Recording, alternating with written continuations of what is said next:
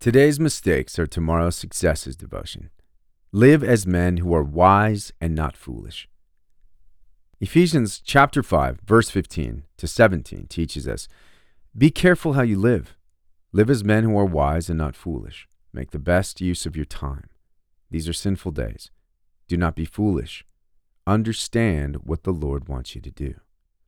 Welcome to this companion devotion for our blog post titled, Today's Mistakes Are Tomorrow's Successes. Can you recall a big mistake you made in the past? How was it resolved?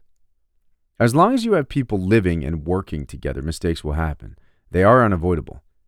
Many of us have been taught to fear failure, and we view the cost as too high, whether financial, relational, career, and so on. Failure, however, is part of life. There cannot be success without some amount of failure. God reminds us of this in Proverbs chapter 24, verse 16. For the righteous falls 7 times and rises again, but the wicked stumble in times of calamity. What beautiful encouragement on the perspective we need to have on mistakes and how to recover from them. One of the beautiful traits of God, however, is He does not leave us in spaces of hopelessness and despair.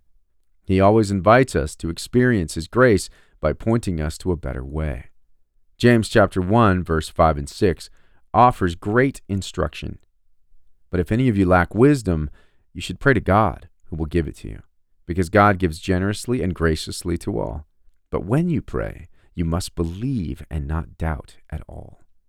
God invites us to bring before Him the different situations we find ourselves in and seek His wisdom. Though painful, I thank God for the mistakes from which I have learned along the way. They have been some of my best teachers. Lessons learned have contributed to making better decisions for myself, my family, and my business. What one change can you implement in your perspective today?